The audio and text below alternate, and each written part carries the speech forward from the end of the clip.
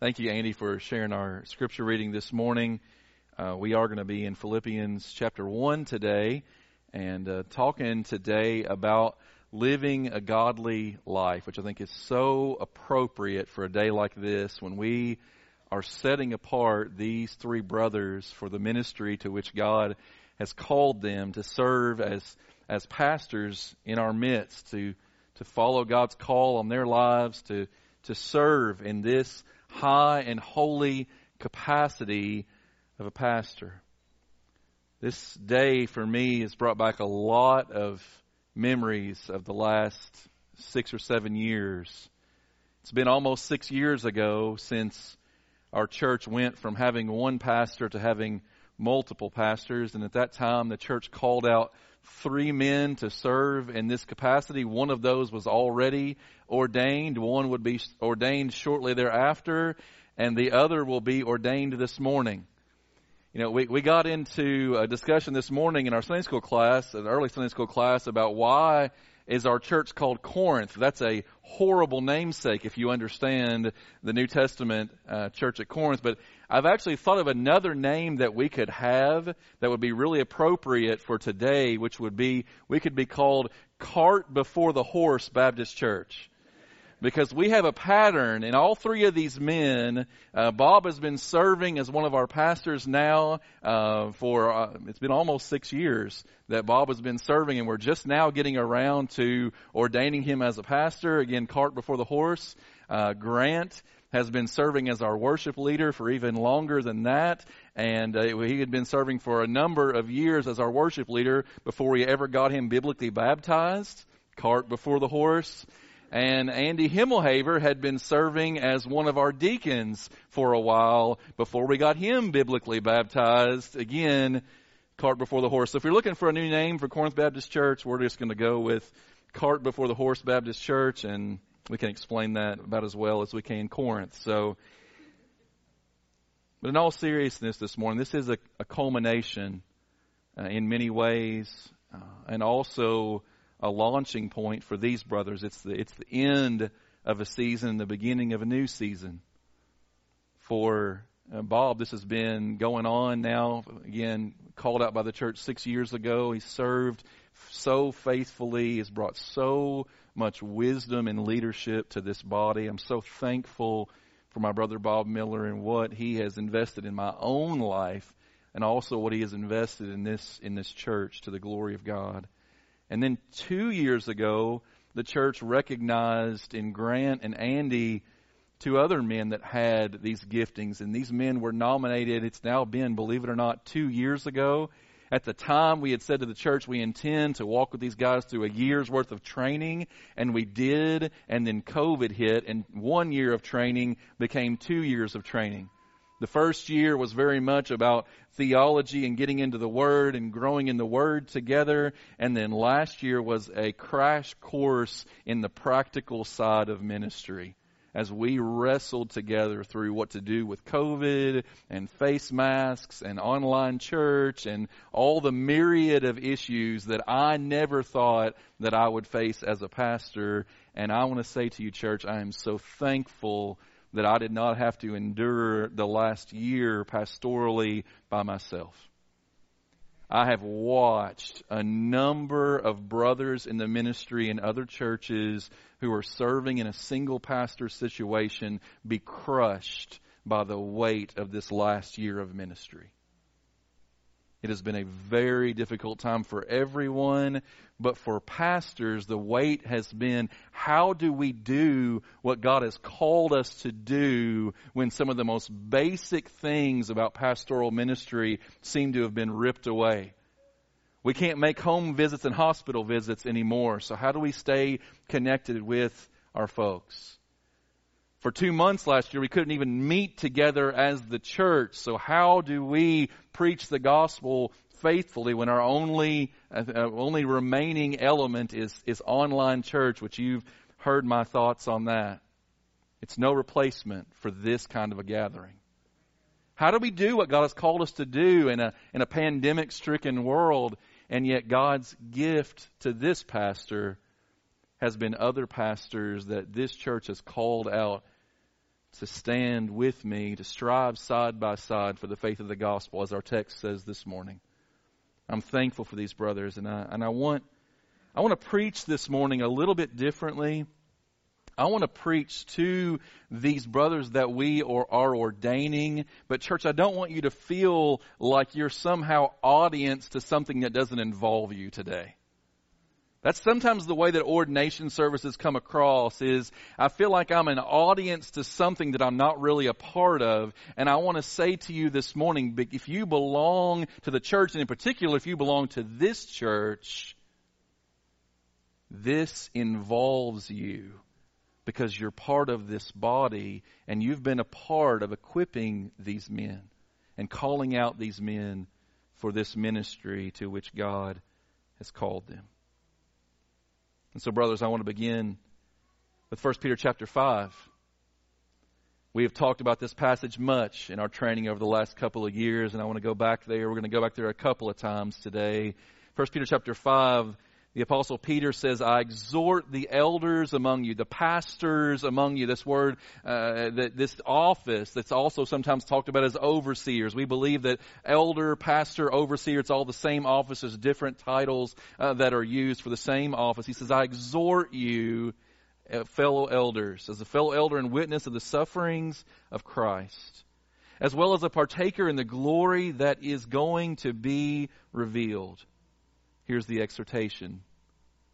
Shepherd the flock of God that is among you, exercising oversight, not under compulsion, but willingly as God would have you, not for shameful gain, but eagerly, not domineering over those in your charge. But notice this last phrase, but being examples to the flock.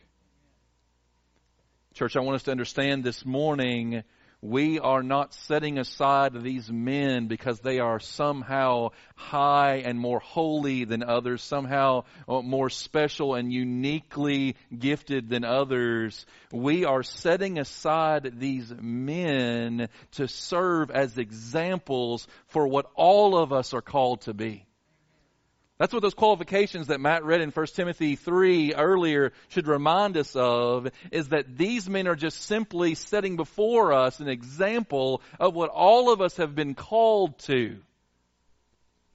And as we consider that this morning, as we consider their example, we want to run back to the main question of the text that Andy read for us this morning, and to ask this: what does it look like to walk worthy of the gospel? What does it look like to walk worthy of the gospel? Verse 27 of Philippians 1 says, only let your manner of life be worthy of the gospel of Christ. That word only is a word that ought to grab hold of our attention, because what the Apostle Paul is doing here is he is setting before us a top shelf priority. He's saying, if you don't do anything else, do this. It's like if my wife sends me to the store with a grocery list and she says, if you can't get anything else, make sure that you get the green chilies. That's one thing we had a hard time finding during the pandemic for a while. That's why it comes to mind.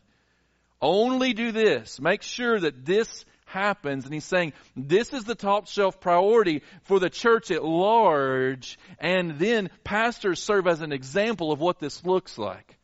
Only let your life be worthy of the gospel of Christ. So what does it look like? We're going to talk about three things this morning. What does it look like for us to walk worthy of the gospel? And again, I'm talking to these three men, but church, I'm talking to all of us, because these elements are not unique to pastors. They are a part of our calling as the people of God. First of all, we're called to live lowly. We are called to live lowly in humility, and a picture of that is how we stand devotedly in one spirit. There's always in the Scriptures this connection between our unity in the body of Christ and our humility in the body of Christ. It's constant in the Scriptures. You see it over and over again, and especially in Ephesians 4, there's this connection between our unity in the body of Christ and our humility in the body of Christ. You see it in Philippians chapter 2. There's many places that we see this connection, and it's vital that we would be a people characterized by humility. And brothers that we're ordaining this morning, I want to say to you, I want to exhort you this morning to stay humble. One of the great blessings of walking through the ordination councils with these brothers over the last month, as we have gathered other pastors together to examine, to exhort, and to encourage these men. We've met together for multiple hours with these brothers, both before those councils and then in the midst of those councils, as we brought other pastors in to participate in this process. One of the great joys for me in walking through this was seeing other pastors who aren't a part of our church recognize in those interactions the humility of these brothers. That's huge. That they were not noting how exceptionally gifted these brothers are, though that these brothers do have some exceptional giftedness in a variety of areas, but they were noting, every one of them noted the humility of these men that our church has called out to serve in pastoral ministry. And that is huge, church. That's something that we ought to be encouraged by. That others are seeing the humility of our leaders. That they're walking in the example of Christ. Philippians chapter 2, you can see it there just right after our text. Philippians 2 verse 3 says, "Do nothing from rivalry or conceit, but in humility count others more significant than yourselves. Let each of you look not only to his own interests, but also to the interests of others. Have this mind among yourselves, which is yours in Christ Jesus, who though he was in the form of God, did not count equality with God a thing to be grasped, but made himself nothing, taking the form of a servant and being born in the likeness of men." Church, let's be reminded this morning, if we're going to follow after Jesus, which is our call, we must do so in humility. We must have an other-centered mentality. We must recognize that our own interests are not the only interests in the world. Far too much of American Christianity today is running around like a bunch of toddlers fighting over the same toys. What we need is a fresh dose of humility that will produce in us a greater sense of unity. We need leaders today like Abraham Lincoln, who said, "I have been driven many times upon my knees by the overwhelming conviction that I had nowhere else to go. My own wisdom and that of all about me seemed insufficient for that day." Not to get political, but let me just say this, church. May God give us leaders, presidents, governors, in all areas of our nation's leadership that have that kind of a mentality. That recognize that their wisdom is insufficient for the task. The brothers we're studying before you today, they recognize that their wisdom, their giftedness, their education, their abilities are insufficient for the task to which they've been called. That's what keeps you humble. When you recognize that what you're bringing to the table isn't going to get it done. If the Holy Spirit doesn't show up, if God doesn't do something in us that we cannot do in and of ourselves, it's going to fall flat every time. It's a fearful thing to stand before you and to preach God's Word. Because we recognize that apart from the movement of the Spirit of God, this will fall flat. And even worse, we will one day stand before the living God and have to give an account for this ministry. This ministry of the Word and this ministry among God's flock. Men, we stay humble by remembering that the Holy Spirit is the great applier of this salvation. If you go back to our text, There in verse 27 at the end, he says, you are standing firm in one spirit. There's some debate over whether that word spirit ought to be capitalized or not. Capitalized in order to reference the Holy Spirit. And there's some who would say, no, really Paul's talking about in one attitude, in one mindset, that we're standing together in that kind of an attitude. Or others say, no, this is obviously the way that Paul uses the term the Spirit, especially in relation to unity as he's doing here, that he's always referencing the Holy Spirit. And I love what Pastor John Piper did as he was explaining this. And he said, and everybody's debating, is this our attitude or is this the Holy Spirit? And he's saying, here's the answer, it's both. That's a great pastor answer right there. It's not either or. It's both of these things. It's the Holy Spirit that produces in us the attitude of humility and unity necessary for the task that sits before us. It's the Holy Spirit that makes application of salvation in our lives. He's not only the guarantee of our salvation, He's the applier of our salvation that's worked out in our sanctification. And so we look to the Holy Spirit and we remind ourselves once again, this task is impossible apart from Him. So men, live lowly. Jesus Himself said, take my yoke upon you, learn from me, for I'm gentle and lowly in heart, and you will find rest for your souls. Brothers and sisters, may that be true of us, that we are a people gentle and lowly in heart, not thinking too much of ourselves, but making much of Christ. Secondly, this morning, not only would I encourage you to live lowly, I would encourage you today to live learning. Striving daily in the Scriptures. Recognizing the wondrous tool that God has given us in His Word. This is all that is necessary for us to understand God's good, pleasing, and perfect will for our lives. He has given us this instruction manual. He has written to us this love letter. He has given us this living truth that we have the joy and the privilege of being able to spend time in day by day, that we might know Him and the power of His resurrection in our own lives. Again, as I think back to these ordination councils that we've just experienced, another thing that was pointed out in each of these was there was an exhortation given by other pastors that Matt and I were able to echo as well. That there was an exhortation given to these brothers that they continue to make progress in the faith. That they continue to devote themselves to the study of God's Word. That they not get to a place where they think they've arrived. That they not get to the place where they think that they've settled in to the sweet spot. That they constantly recognize that we have been called to be lifelong learners. We remind ourselves where our instruction comes from. 2 Timothy 3, all Scripture is breathed out by God and is profitable for teaching, for reproof, for correction, for training in righteousness, that the man of God may be competent, equipped for every good work. Brothers, let's remind ourselves that if we are not continuing in the Word of God, we cannot hope to shepherd the people of God. It cannot happen.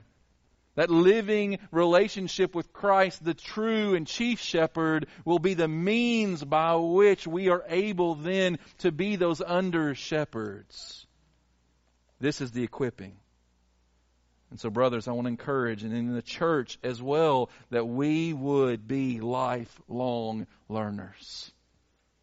Never retiring from this pursuit of Christ. Never coming to the point where we think that we have arrived. Always striving forward, pressing on. Paul in his last days said, I press on to the goal of the high calling I have in Christ Jesus. He wanted to run until the very last breath, and he did by the grace of God. And that is what He's called us to. In this retirement-ridden culture, He has called us to be a people who never retire in our faith. Who are constantly striving until the day our faith becomes sight.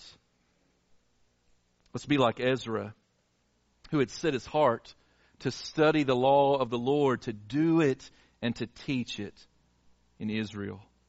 What was the result of that?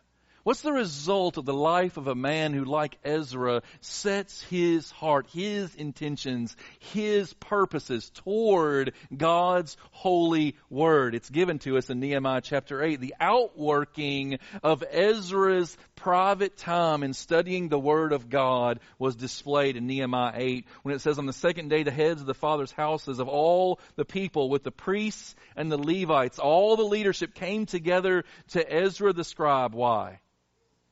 In order to study the words of the law. I'm so thankful for what God has done in our church over the last 5 or 6 years in particular. But I'm thankful for a longer heritage than that of seeing the Word of God being taught. And may the Word of God continue to be central, that we gather here together not just to have some kind of a religious experience.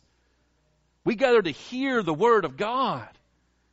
We gather together not just to sing songs that will stir our emotions. We gather to sing the Word of God. I hope you noticed how scripturally based the songs that we were singing this morning. There are many, many references to scriptures that we were singing this morning. We want to hear the Word. We want to sing the Word. And we want to respond to the Word of God. Not just filling our heads with spiritual truths that will make us Bible eggheads, but recognizing this Word is meant to be lived out in our lives. It's necessary. We be lifelong learners.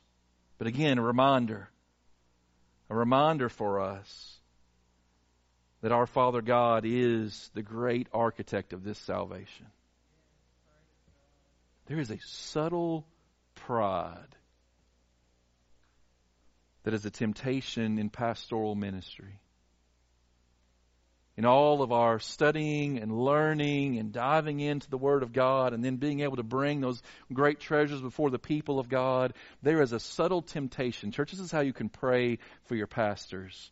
Pray that God would keep us humble, that God would keep us learning. Pray that God would keep us at the foot of the cross where we're recognizing that apart from what God has done in drawing us out of the darkness of our sin and into His marvelous light, apart from what God has done in creating this opportunity for us to be saved and drawn into His kingdom, apart from what God has done, we've got nothing to offer. My studying is not going to get it done. My studying is necessary, but it's not going to get the work of the kingdom done. Again, it's God's work to which we've been called. And so Paul says to Timothy, once again, do your best then. Do your best to present yourself to God as one approved. A worker who need not be ashamed, rightly handling the word of truth. And again, brothers, let me remind you, we rightly handle the word of truth by approaching the Word of God with great humility and the desire to be that lifelong learner that is constantly in pursuit of the Savior. Finally this morning, we want to live lowly, we want to live learning, and perhaps the hardest of the three, we want to live longing. Live longing by suffering difficulty for our Savior's sake. Verse 29. Paul writes, it has been granted to you. That word granted could easily be translated graced. It's the gift of God for you. What is? That for the sake of Christ, you should not only believe in Him. Faith is the gift of God, Ephesians 2 reminds us.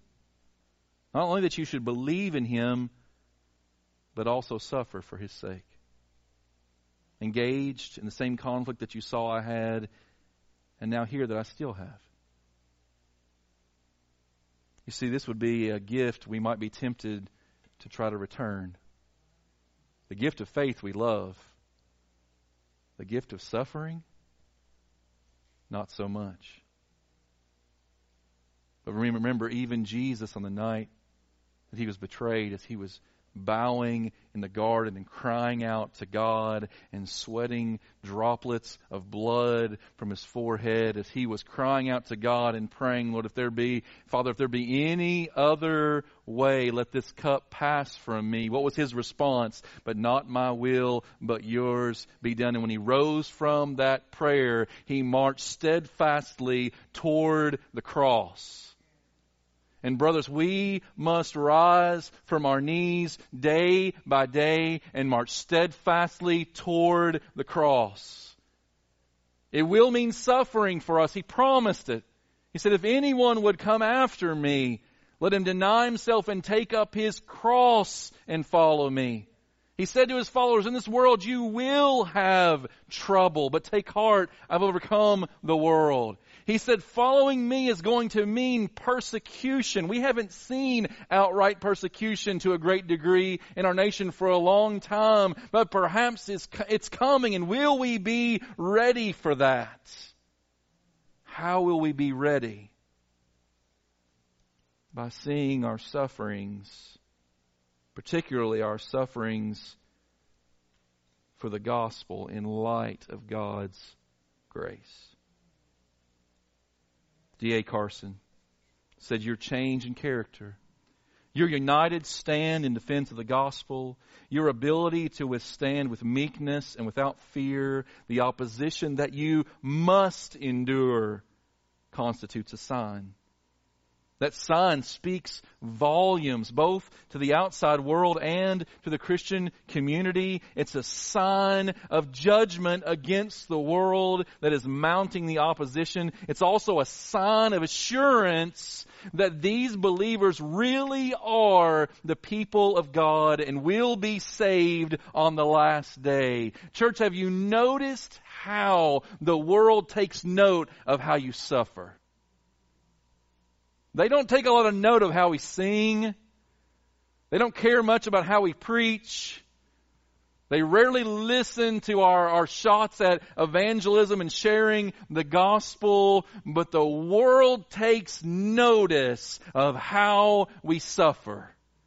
And if we are able to suffer well, it stands as a signpost that points them to the kingdom of God and the King who sits upon the throne, who is a lamb who was slain. Our King is a lamb who was slain. So why then would we shirk taking up the cross in our following of Him? Church, we are called to endure suffering. And by the way, endure doesn't just mean put up with it. This is endurance with joy. This is Acts 5 when they got their first beating for proclaiming Jesus, and the apostles went away rejoicing because they were counted worthy to suffer for the name of Christ. The suffering was granted to them, and they rejoiced, not because they were crazy people, but because they were Christian people who recognized that following a crucified Messiah would mean a cross for me.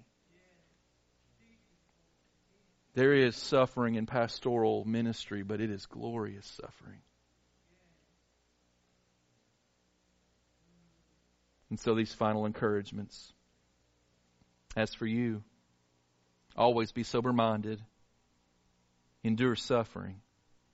Do the work of an evangelist. Fulfill your ministry. 1 Peter 2, this is a gracious thing, a gift of God. When mindful of God, and may we always be mindful of God. Not thinking that God is neglecting us in our suffering, but recognizing this comes to us from His gracious hand. Just as your faith comes to you from the gracious hand of God, your suffering comes to you from the gracious hand of God. And both of these will be a signpost that points to others to Him. Mindful of God, one endures sorrows while suffering unjustly. There is injustice in this world. One day, the King of all kings will make it all right. The Judge of all the earth will do what is right. Until then, we rest in His promise. And we remind ourselves not only that the Spirit is the great applier of this salvation, that the Father is the great architect of this salvation, but we remind ourselves as we finish this morning that the Son of God is the great one who has accomplished fully and completely, no things left undone. He has done everything necessary for this great salvation that will guarantee us a place in the kingdom of God. That's why He cried out on the cross in John 19 and said, "It is finished." Brothers, I want to remind you, as you are stepping into this pastoral ministry, as you are being set apart this morning, I want to remind you today that Jesus is not calling you to complete His unfinished work. That Jesus is calling you to proclaim with your life His finished work. To recognize that that is the call. And as we suffer, one of the great purposes of our suffering is that it would increase our longing for His return. Church, I am so encouraged and excited that we're going to spend our summer talking much about the second coming of Christ. I know the events in Israel right now and so many other things that are stirring up, and I'm so thankful that God is stirring up the church to be reminded this is not all there is. He is coming soon, and may we, as we come to the end of this message this morning, may we be reminded of that final and I believe greatest of prayers in all of the Scriptures. What He closes the canon of Scripture with in Revelation 22 when He said, "He who testifies to these things," that's the Lord Jesus Himself, says, "Surely I am coming soon." And the church responds, "Amen. Come, Lord Jesus." Church, may we not forget that prayer. Pastors, may we not forget that prayer. May we not get so comfortable and may we not be so coddled in the current moment that we forget that we are sojourners, strangers in a foreign land. We are an embassy, an outpost of the kingdom of God. But one day the King is coming, and our great desire should be to pray to that end that the grace of the Lord Jesus would be with us all. And all God's people said, Amen. Let's pray.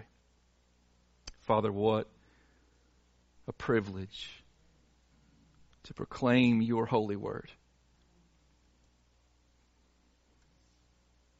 To consider truths too great for us and yet simple enough for a child to understand. Thank you for the call to live lowly. We don't have to make a name for ourselves. We don't have to run after 15 minutes of fame. We don't have to seek to build a kingdom that bears our inscription. We've been called to serve the King, and in that we rejoice. Thank you for the call to be lifelong learners, a constant, courageous, consistent pursuit of Christ. That we might run hard after the one who came running after us.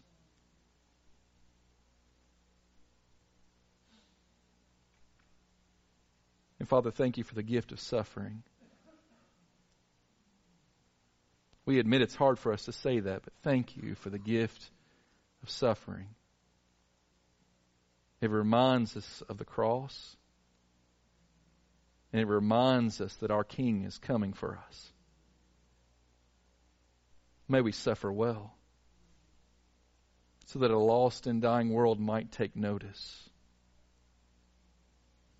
and might look to the one who suffered in our place, that we might be brought into the place He is preparing for us. Father, as we close our service this morning with this time of meditation, this time laying on of hands, what the church has done for the last 2,000 years in setting men aside for ministry. May we rejoice in you. Be reminded of your promises. And constantly be growing in our desire that your kingdom would come and your will be done on earth as it is in heaven. In Jesus' name, amen.